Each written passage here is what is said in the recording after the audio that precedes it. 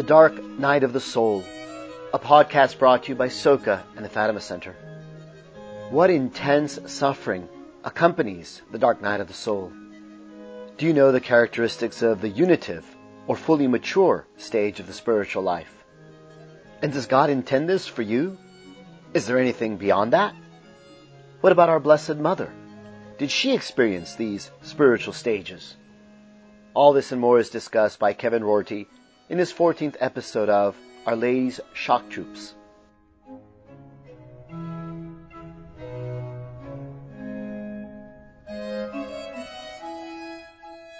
Praise be Jesus and Mary. I'm David Rodriguez, Content Director for the Fatima Center, welcoming you to another show of Our Lady's Shock Troops with our host, Kevin Rorty, founder of the Souls of the Christian Apostolate, Soka. Welcome back, Kevin. Thanks, David. Great to be here. We're going through the 3 stages of the spiritual life. Several weeks back, we talked about the purgative stage and how then you transition through a dark night of the senses into the illuminative stage, which already started to blow our mind last time. And now there's another dark night coming up that'll get us to the unitive stage. So that's what we get to discuss this time. As always, let's begin with a prayer. Please, Kevin. In the name of the Father, and the Son, and the Holy Ghost. Amen. Veni creator spiritus, mentes tuorum visita, in ple superna gratia, quae tu creasti pectora. Qui diceris paraclitus, altissimi donum Dei, fons vivus ignis caritas, et spiritualis unctio.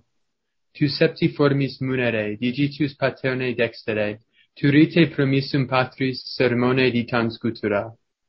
Accende lumen sensibus, infunde amorem cordibus, infirma nostri corporis, virtute firmans perpeti. Postem repellas longius, pacemque dones protinus, duture sic te previo vitemus omne noxium. Per te sciamus ta patrem, noscamus atque filium, teque utriusque spiritum, credamus omni tempore. Deo Patris sit gloria, et Filio quia mortuis, surrexit ac paraclito in seculorum secula. Amen. In the name of the Father, and the Son, and the Holy Ghost. Amen. So here is a phrase that I think most people have heard, perhaps because St. John of the Cross and St. Teresa of Avila, I think, popularized it or made it more well-known to Catholics, and that is the dark night of the soul. And so this is going to be that transition stage, right, from the illuminative to the unitive. What exactly is this dark night of the soul? Right. So as we recall, we had these 3 stages: childhood, adolescence, and adulthood. And so now there's this transition, just like there is from childhood to adolescence, from adolescence to adulthood. And this transition is marked by maturation. So adolescents are kind of like these little gremlins. They're like kind of half adults, but sometimes they're a little more like aliens. Right. And so you're kind of there, but oh no, you still you got some maturation to go. Same thing with our spiritual lives. And so we talked last time about we have these hidden faults that we are not aware of. And we do not have the power on our own with our own natural effort to root them out.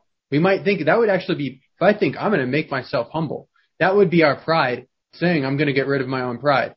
We can't fully do that. We can work on it some, but a lot of it is the gifts of the Holy Ghost giving us these glimpses, and then we say, yes, I cooperate with it. Yes, I accept that's who I am before God. Yes, I accept who God is, that God is God and I am not. But, really those moments in a deeper level, in the depths of our soul, we don't even fully realize what's going on, or we can't put it into words at least. That's what this purgation really is all about. And so the dark night of the senses that we had before, that was in our external senses. Now it's our interior, our spiritual faculties that are being purged, particularly our intellect and our will. So what would that refer to? Well, particularly the supernatural virtues of faith, hope, and charity.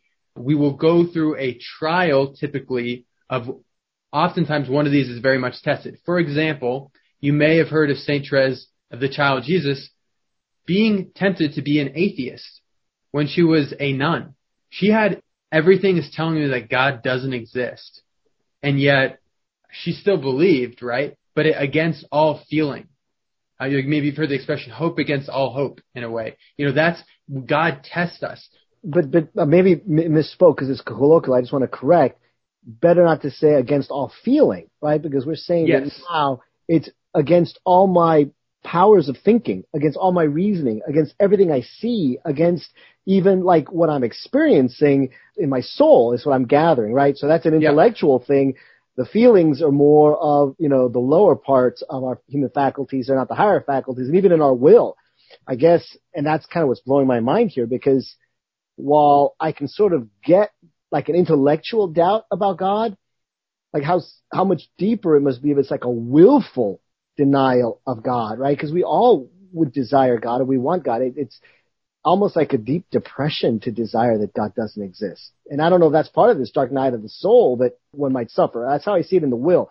Yeah, it corresponds, like we were talking about our Lord's life that we start to identify more and more with. Mm-hmm. It really is rooted in his passion.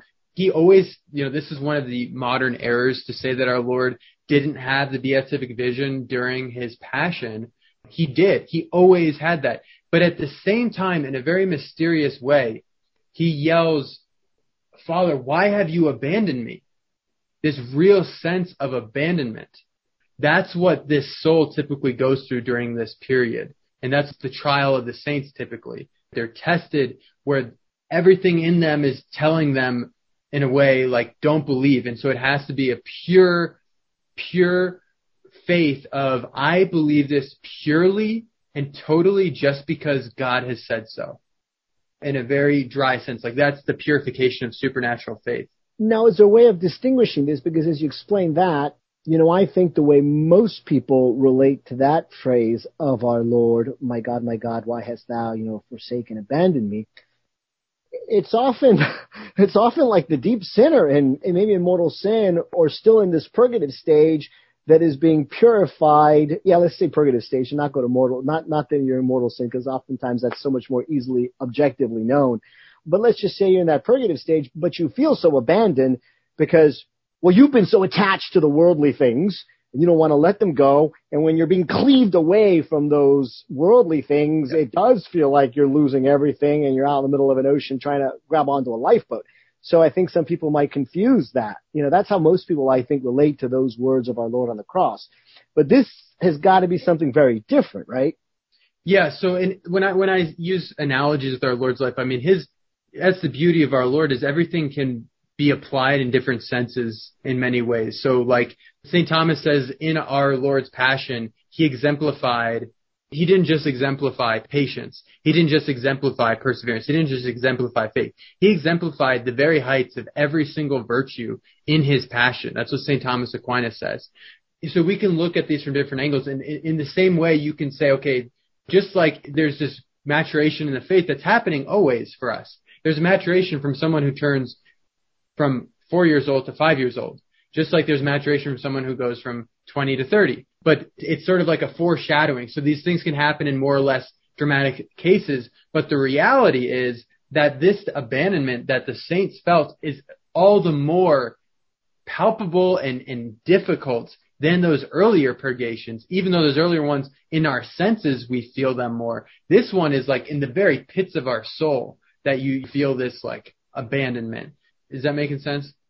Well, not quite, because I've never been there, Kevin. But well, sure, yeah. I'll take the Saints' word for it. Yeah, me neither. But yeah, I don't think I can quite fathom what it might be like at that level of the soul. But we know that you're gonna feel that at that intellectual and willful in the higher faculties of your soul, it's all getting shut, and these ways that used to, I guess, be able to communicate with God, relate to God, feel intimate with God, shut down, black, gone. You're in blindness. You can't see, right? Yep. Okay. And often there's certain fluctuations, like you'd have this extreme dryness, and then all of a sudden there'd be certain peaks in prayer of like, because again, we're talking, as we talked about last time, in the spiritual betrothal, that often represents that transition, especially where God is like really purifying. It's like, gold in the furnace.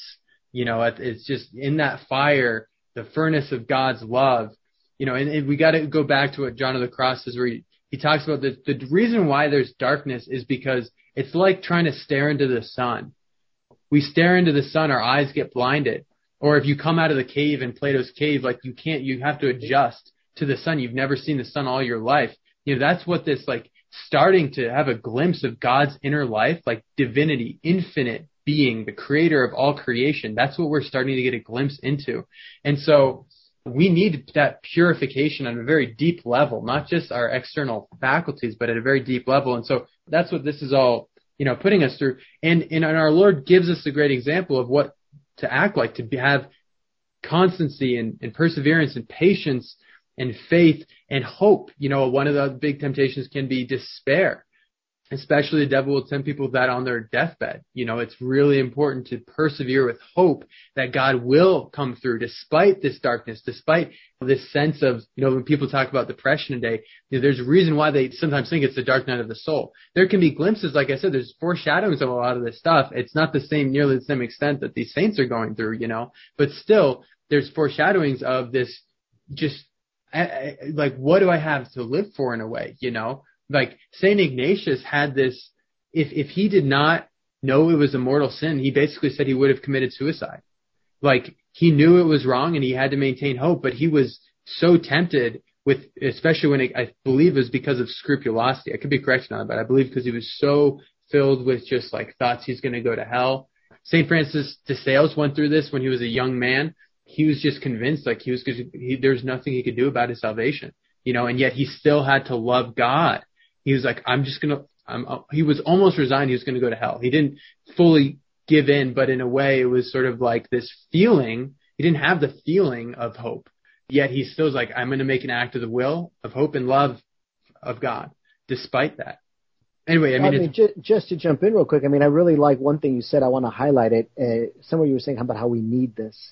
And I think that's very important for us to keep in mind also, because you talk about these things, and certainly maybe if you're not Catholic, but maybe even then, people have a tendency to think, well, why would God do this to me, right? Why would he make me suffer this way, whether it be with a dark night of the senses or a dark night of the soul, or even the other things that you're going to go through that are, in some way analogous. And I think that hits it, that it's because we need it. It's because you desperately need it so that you can grow and so you can see things differently. Yeah, and again, the cave is the great analogy in the sense of when you come out, it is going to sting, it is going to be painful, but you need to go through that painful process so that at some point you can open your eyes and actually begin to see color and light and beauty. So it's not that, God's trying to inflict something on us or make it tough on us per se. Rather, it's just, he's probably bringing us along as gently, as mercifully, and as kindly as he can, but it's still going to be very painful for us and difficult. But we need this. It's for our good, right? Yep. And let's never lose sight of God's goodness for us. And this is all part of, what we need. And like I think we said in the show before in previous episodes, if it doesn't happen now while you're alive on earth, it is going to happen later on to you in purgatory, if you make it to purgatory, and it's going to be much more painful there. So why not really try to get this process started as best you can right now? Yeah. And when we think about that cave analogy again, like who is God? God is pure act. He is pure activity. He is pure life and vitality and energy and all things good. And he's the communion of three persons. It's not static. It's like totally self-giving, constantly just like creation came forth from the superabundance of love that the three persons of the Trinity share. And so that's what we're being entered into. And so we should see, in a way, God's trying to be as gentle as he can with us. But in another way, he's a jealous lover and he wants all of us. And the best for us is to be brought up into that fire of love. And so I thought I'd share the poem of John of the Cross. It's his living flame of love. This is one of the beautiful poems that he wrote that he gives a bunch of commentary on. I'm not going to go into the commentary. It's like a whole book, but just 4 stanzas I'll read where he's describing what this prayer is like on the other side of this dark night of the soul.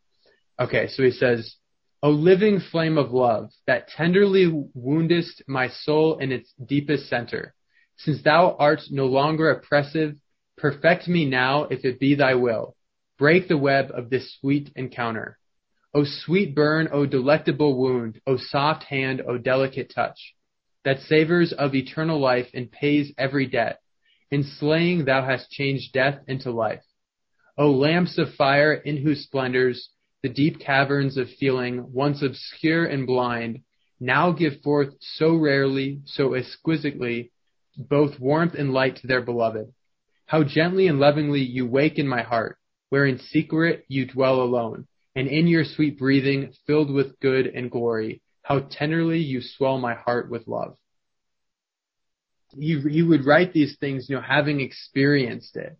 That there's this delectable wound, actually, like you can see, like this image of Saint Teresa of Avila. She had this experience where the angel came and pierced her soul with an arrow. That it was this delectable wound in a way that she describes, that just in the depths of her soul, she felt this like being taken out of herself in love of God, fainting out of love for him. That's really progressing toward that transforming union where St. John of the Cross talks about, he talks in a pretty dramatic way. I mean, others, I'd have to research more, but St. John of the Cross talks about like saints dying in love. When they die, like St. Therese of Lisieux, you could say, like, if you read the accounts of her death, it sure sounds like that, where she had this illness, but on the other hand, like she died in this almost loving ecstasy of God. It's really amazing, dying in the odor of sanctity, The Blessed Imelda of Lambertini, right? She's one of my favorite saints. I don't know. She received Holy Communion and just stayed there kneeling and died. I mean, wait, was that the like 9-year-old or? Right. She was patron saint of First Communicants. I mean, she died in an ecstasy. She died of love. Yeah, she was taking this ecstasy and then just kept right on going. Yeah. Yeah. So there's a lot of this language of like there's a wound that the soul is pierced with in that spiritual betrothal and in the unitive prayer as well, but especially that spiritual betrothal. And now the transferring union, you've gone to this point where all those ups and downs, St. Teresa would have less ecstasies during this time. Like one of the priests noted that she seemed to no longer be, like the last 5-10 years of her life, something like that. She didn't seem to be staring at an image and then just, stuck there, in the middle of everyone else being there, It didn't seem to happen as much. And one of the characteristics of that time is more of the transferring union is now it's spiritual marriage. There's a stability there. There's an inner peace. It's debated between St. John of the Cross and St. Teresa whether or not, they don't seem to be totally on the same page, whether or not you can fall out. It's called confirmation and grace. Like once someone's there, John of the Cross basically describes them as they've been totally purified. So more or less they're confirmed in grace. They can't. Where St. Teresa always emphasizes like, never become proud. It doesn't matter how high God's taken you. She's seen it with souls who've been elevated to, the illuminative stage and beyond and who have fallen. So either way, I know that's so light years ahead of, where we probably are right now. But yeah, that laugh says it all. Like, yeah, I'm not quite at confirmation and grace yet. Anyway, so I have a number of other points I want to get to, but anything you want to comment on? I was going to say some of the characteristics. We're sort of describing the process of getting to it, this dark night of the soul. What about if you are there? Some of the characteristics of kind of what's happening in this unitive stage, and how close is it to heaven? To the beatific vision. Yeah, well, it's certainly not the beatific vision. It's like the beatific vision is going to be far beyond even this, but there's a number of things. One is union with God's will and like everything, co-acting with him. Because we talked about this mysticism where he's progressively more and more through the illuminative states becoming the primary actor. Now it's like, that's it. You're committed, like you're confirmed in that basically. Like your will is just his will. And that's what you desire. You actually desire what he wants fully. So along those lines, there's a component with the mystical body where all your activities become united to the mystical body because you're united to Christ in everything you're doing, and his activity is redemptive, everything he does. So you're like a little reservoir for the grace, a huge reservoir for the grace to overflow to others. That's the end in mind here. But your contemplation is sort of apostolic in the sense that God is going to bring great saints and bring great graces to others through your union with him, and your life, because the gifts are so prevalent in your life, he's going to work through you in active ways to save souls around you and for graces to be dispensed to others, because you're given the graces to have heroic virtue. Like heroic virtue becomes prevalent. That's why, the marks of sainthood is we have to see that there's heroic virtue that goes above and far light years beyond what human strength could do. When you look at the lives of the martyrs, for example, the gift of fortitude is particularly prevalent there because they're given this supernatural strength to go far beyond what humans could naturally do, to say, yeah, I believe in this eternal, supernatural, invisible truth of God. there's some characteristics. There's a couple more I have, but yeah. Well, I was kind of a quick question, not that you necessarily know the answer. Maybe you've read it or someone's commented on it as you were talking about that marriage and the complete uniformity with God's will. A thought just struck me, and I thought to myself, so like our Blessed Mother, as far as we know, was she always in the unitive stage? Or was she also in the illuminative? Was she there, or was she always like from the moment of her conception, because she's conceived without sin and she's full of grace? Or obviously she progresses, that I know, and we've gotten that. But does that, do you know? Well, one of the very interesting questions I've talked about with some others who really have studied this stuff is, was she in the transforming union? Is there anything beyond that? Because I would say my understanding is she certainly was always in the transforming union, because she was always full of grace from the moment of her conception. There weren't imperfections to root out, there weren't, so like she wouldn't have to go through that, and she was always in union with God's will. So I think we would have to answer for sure she was always in the transforming union. Now, there are saints that attain the transforming union, and Our Lady certainly, she's the most holy of all. That points to the fact that it's sort of exponential. There's no end to this. Because God's infinity, and like we said, even the beatific vision is beyond that. So even though you might be in the unitive, there can still be, an infinite level of growth. In fact, there's probably more growth within the unitive than there is in the purgative. Here we think the purgative is the whole deal, right? And we spend I don't know how many years there, all our lives. Yeah. But the unitive is probably a lot more. Just like adolescence and infancy versus adulthood, much longer in adulthood. Yeah, and I was reading a book about Our Lady by a Dominican who says basically Our Lady was constantly growing at an basically exponential rate in holiness, like in charity and love of God throughout her entire life, like always. That's just amazing to think about. A few other things is that in this state, you start to see everything through the lens of God. Instead of seeing God in creation, you see creation in God. That's how St. John of the Cross describes it. Like, just a beautiful way to put it, but it's a different lens. It's like you have different glasses on that all of a sudden you're pierced with this reality. There's certain flashbacks to the garden of like, what were we really supposed to be like? To walk with God. So that's what the saints envelop. And that's what this stage is sainthood. That's where the saints were. And it's really important for us to recall that it wasn't just for these particular few people.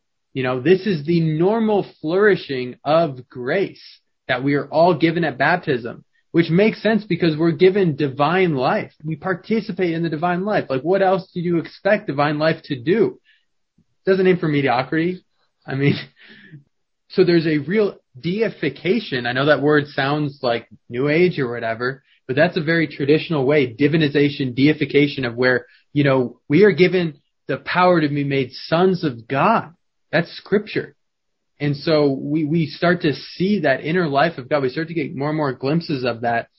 And whereas in the past it was a lot more like this, there's a certain tranquility that the saints have of the inner stability. There might be total chaos surrounding them, but this inner steady peace. Their emotions might even be like this, but in their spirit, it's just like peace. I'm united with God through all of this. And then you see amazing things happen, like St. Dominic, the Dominican order, St. Francis, the Franciscan order, St. Teresa of Avila, the Reform of the Carmelites. She was entered into spiritual marriage of the transforming union, like maybe 10 years before her death. She had already begun the reform, maybe 10, 15 years into it, I believe, and she received the Eucharist from John of the Cross, and it was at that moment that she was given spiritual marriage. Just amazing, like to think about that from two saints. I would, there's a few times in history I go back and see like that would be one of them, just to be there, just amazing to think about.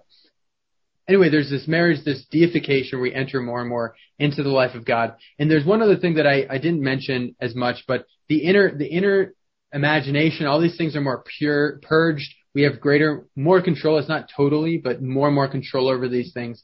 But that doesn't mean that it may, not get distracted from time to time or whatever. Like, it's not complete and total dominion like in the garden. There still could be temptations and there certainly is suffering still.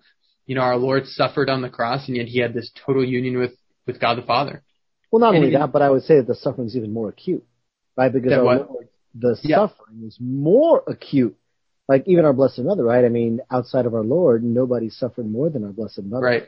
And we've just said she's in this stage, always. So clearly the suffering is going to be actually more intense precisely because you're so much more aware of how offensive sin really is. Right. I think and then their senses are more heightened and things like that. Yeah. Yeah, I think St. Bernardine of Siena, maybe someone else, but he talks about how if we took all the pain that our Blessed Mother felt and divided it among all the people that have ever lived, we would die from that little bit of sorrow we got. And so that just kind of gives you, again, blows your mind on how much Our Lady suffered, and then, of course, our Lord. So there's definitely the suffering there in that stage. Yep, and it's all, very redemptive. It's because at this stage, it's not purgative in the sense that they need more purgation. It's not the dark night of the senses where you need that. Because, the dark night of the senses is part in you just uniting yourself to the redemptive stuff, but also purging of those hidden faults. It's not, in that unitive stage of suffering is union with Christ and his cross. And that's what happened to a lot of saints. They almost always receive some persecution. Obviously our Lord is betrayed by Judas. The Son of God was betrayed.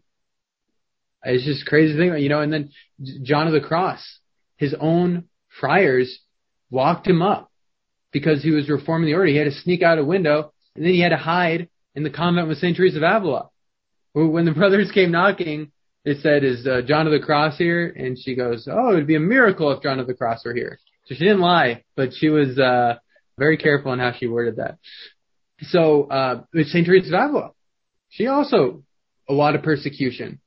Time and time and time again, that's what happens. That's a huge part of whether it be that dark night of the soul or in this unitive stage, our Lord takes that and redeems it for the salvation of others. Well, again, we're coming close to our time, so it's been pretty fascinating. Thank you for taking us through this very cursory glance at these 3 different stages. Any closing parting words you might have for us, Kevin? We should pray for the gift of wisdom. The gift of wisdom is, I was just reading the book of wisdom, about how this is the ultimate, the great jewel, so far beyond any money in this life. And what is that wisdom? It's divine charity. It's to be able to see the inner life of God. That's what real wisdom is. And God wants to bestow, and we have the gift. He wants to inspire us with it and to make it come alive. This, what we're talking about here, this is just the full flourishing of that gift. And to really believe that, like God, despite how pitiful and low I am, and weak, that he wants to do that with me. That's an amazing thought, and one that we should take with gratitude and seriousness. St. Teresa says when we're given that sense that God wants to raise us, like, okay, I want to take this seriously and make some real resolutions. I encourage everyone, if you've been inspired by any of this, really take it to heart. What is God? What is the next step that I should take very seriously to show God my gratitude for any of these inspirations he's given me? Thank you, Kevin. And in thanksgiving to our Lord, we'll thank Our Lady for all her intercession. All these graces that we receive obviously come through her maternal hands. And we'll close by honoring her with those words of the angel. In the name of the Father, and of the Son, and of the Holy Ghost. Amen. Ave Maria, gratia plena, Dominus tecum. Benedicta tu in mulieribus, et benedictus fructus ventris tui, Iesus. Sancta Maria, Mater Dei, ora pro nobis peccatoribus, nunc et in hora mortis nostrae. Amen. Gloria Patri et Filio et Spiritui Sancto. Sicut erat in principio et nunc et semper et in saecula saeculorum. Amen. In the name of the Father, and of the Son, and of the Holy Ghost. Amen. Thank you so much, Kevin. It's been enlightening. It's been illuminating, so I appreciate it very much. I hope everyone else has enjoyed it as much as I have, and we'll see you in a couple of weeks. Thanks. God bless. God bless. Bye.